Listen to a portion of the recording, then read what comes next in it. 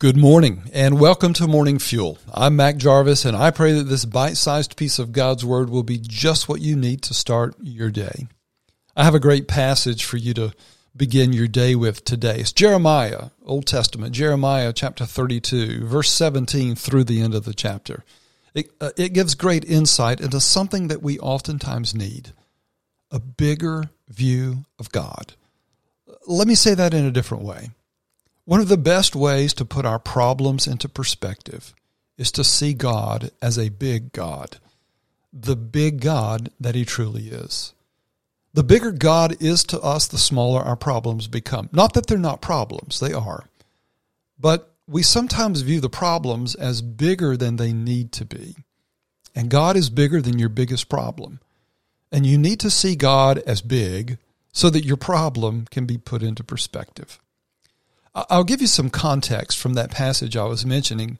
During the Babylonian captivity, when Jeremiah was held captive and Jerusalem was about to fall into enemy hands, the promises that God had made to Jerusalem seemed so far away and so impossible.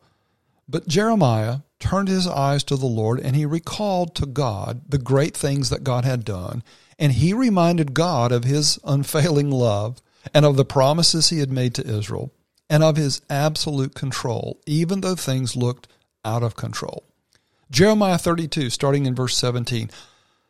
Ah, Lord God, it is You who have made the heavens and the earth by Your great power and by Your outstretched arm. Nothing is too hard for You. You show steadfast love to thousands.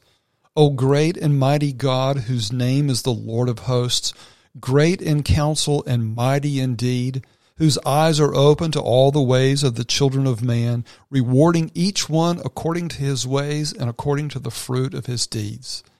And finally, God speaks, and Jeremiah records what he says in verses 26 and 27. The word of the Lord came to Jeremiah. Behold, I am the Lord, the God of all flesh. Is anything too hard for me? The good news is that the words of Jeremiah's prayer to the Lord, nothing is too difficult for You, are still true today. And God's reminder, is there anything too hard for me? Of course, the answer is no.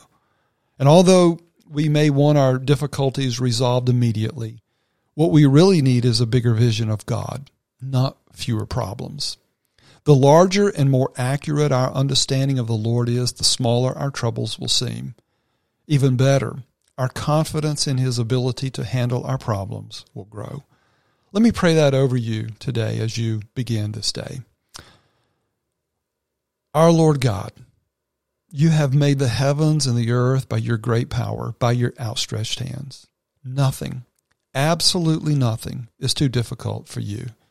Drive that truth into your son's, your daughter's heart right now. No problem is too big for You. You are infinitely bigger than our biggest problem.